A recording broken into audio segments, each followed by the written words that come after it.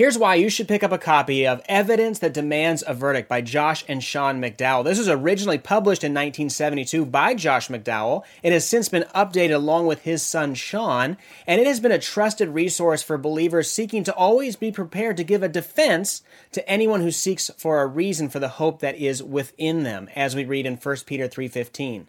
But as McDowell notes in his foreword, we're to do so with gentleness and respect, and that is certainly the tone that comes throughout the entire book. We read that these notes, used with a caring attitude, can motivate a person to consider Jesus Christ honestly and direct him or her back to the central and primary issue of the gospel. Well, it is the stated goal of the book to offer such an abundance of evidence in favor of the claims of Christ that people will see that they must come to a verdict. They must decide what they will do with Jesus. With the help of many additional scholars, Josh McDowell and his son Sean have updated and revised this apologetics classic. And why did they do that? Well, as they state in their foreword, while the truth of the Bible doesn't change, the questions and the critics do.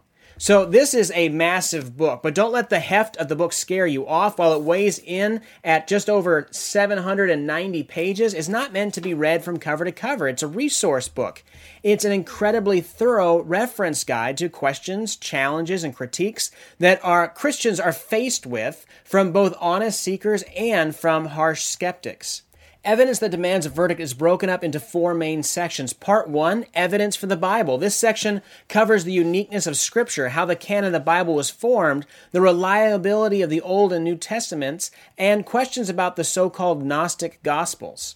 Part 2 deals with evidence for Jesus. Here you'll find compelling answers to challenges about whether Jesus was a real historical figure, an analysis of his claims to deity, a defense of the resurrection, evidence which exonerates Christianity from accusations of plagiarism from other religions, and much more. Part 3, Evidence for the Old Testament. Here the McDowells and their fellow apologists present the evidence that the Old Testament is a reliable historical record, looking at such things as Adam, the Exodus, the conquest of Canaan, the formation of the Pentateuch, and alleged contradictions pointed to in the Old Testament. Part 4 is Evidence for Truth. What is truth? That was Pilate's famous question to Jesus recorded in John 18, and that continues to be asked today, especially in the academic world. In this section, you'll find help in discussing the nature of truth, that it can be known, responses to postmodernism, a defense of the miraculous, and whether or not we can really know what occurred in the past. Among the helpful final sections of the book are a presentation of the gospel, a response to the challenges of Bart Ehrman, and a handy subject index that allows for quick reference. Every exhibit in Evidence That Demands a Verdict is well presented and concise.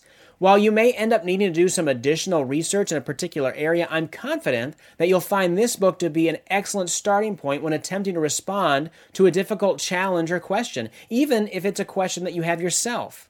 Evidence That Demands a Verdict is a book that deserves a place on every Christian's bookshelf. It will help you understand the questions that non-believers have about our faith, reveal that there are good answers to difficult questions, and equip you with information to respond with confidence and clarity.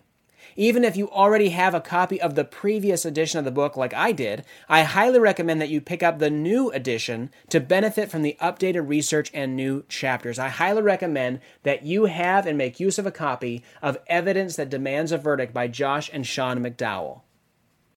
Thanks again for listening. If you enjoy the Reasonable Theology podcast, go to reasonabletheology.org/subscribe and get the weekly email.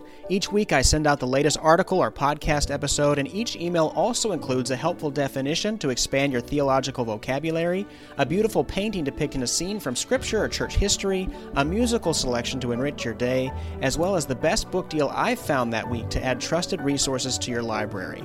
Try it out at reasonabletheology.org/subscribe.